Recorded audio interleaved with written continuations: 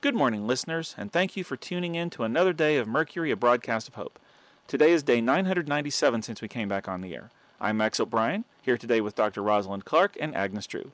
Dr. Clark, what's in the news? Nothing to report. All right, then, we'll skip news and head straight into the subject of today's broadcast. Hey, Max, you didn't ask me if I had any news. Well, Agnes, that's because I know you have news, and it's actually what we all decided to talk about for today's broadcast. But what if I had other news?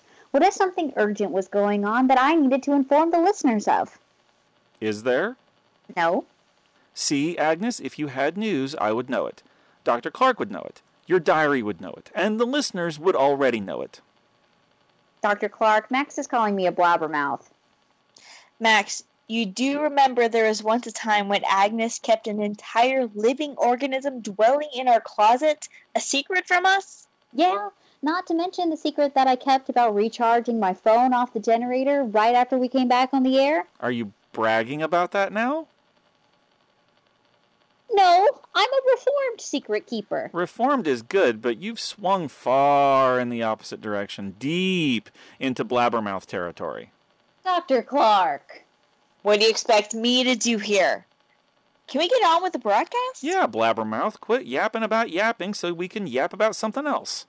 Fine. Listeners, yesterday we had a visitor at the station. His name was Lionel, and he said he's been listening to us for a while now. He's been living in the area, keeping to himself until now, but he'd realized it was time for him to move on.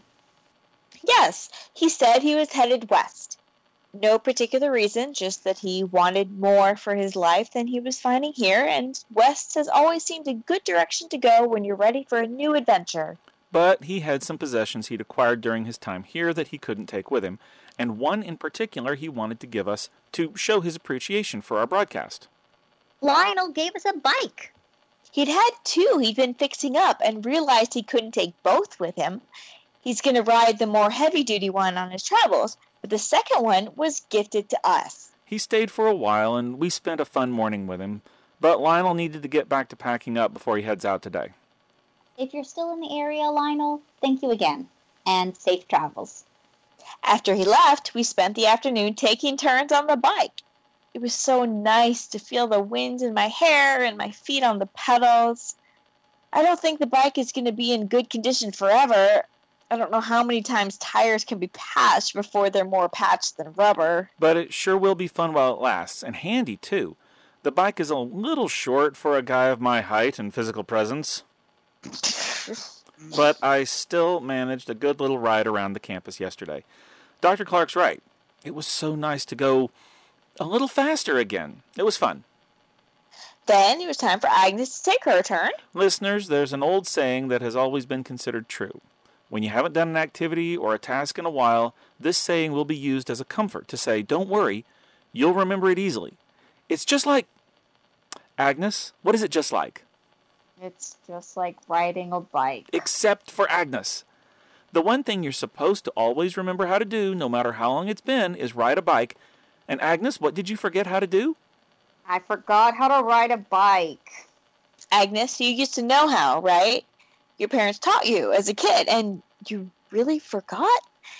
If you were never taught how to ride a bike, that's nothing to be embarrassed about. We'll teach you. I swear it. I know how. Knew how. I used to ride all the time as a kid, but yesterday I just seized up. Were you just nervous?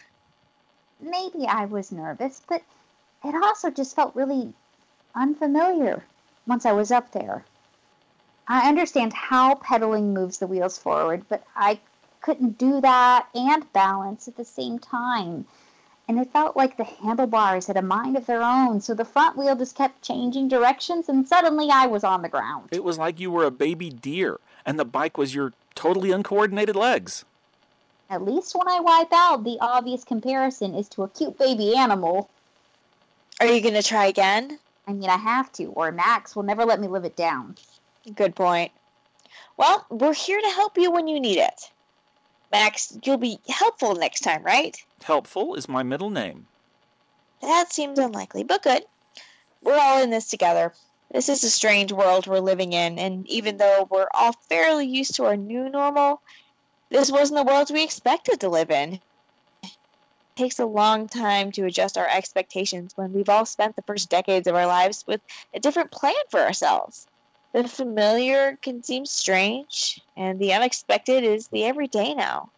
It's a hard thing to live through, and we shouldn't make fun of each other if things don't always come easily to us, even if they're things we should remember how to do. Wise words, Dr. Clark.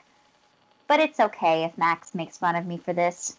There are many, many things about Max that are very easy for us to make fun of. Hey.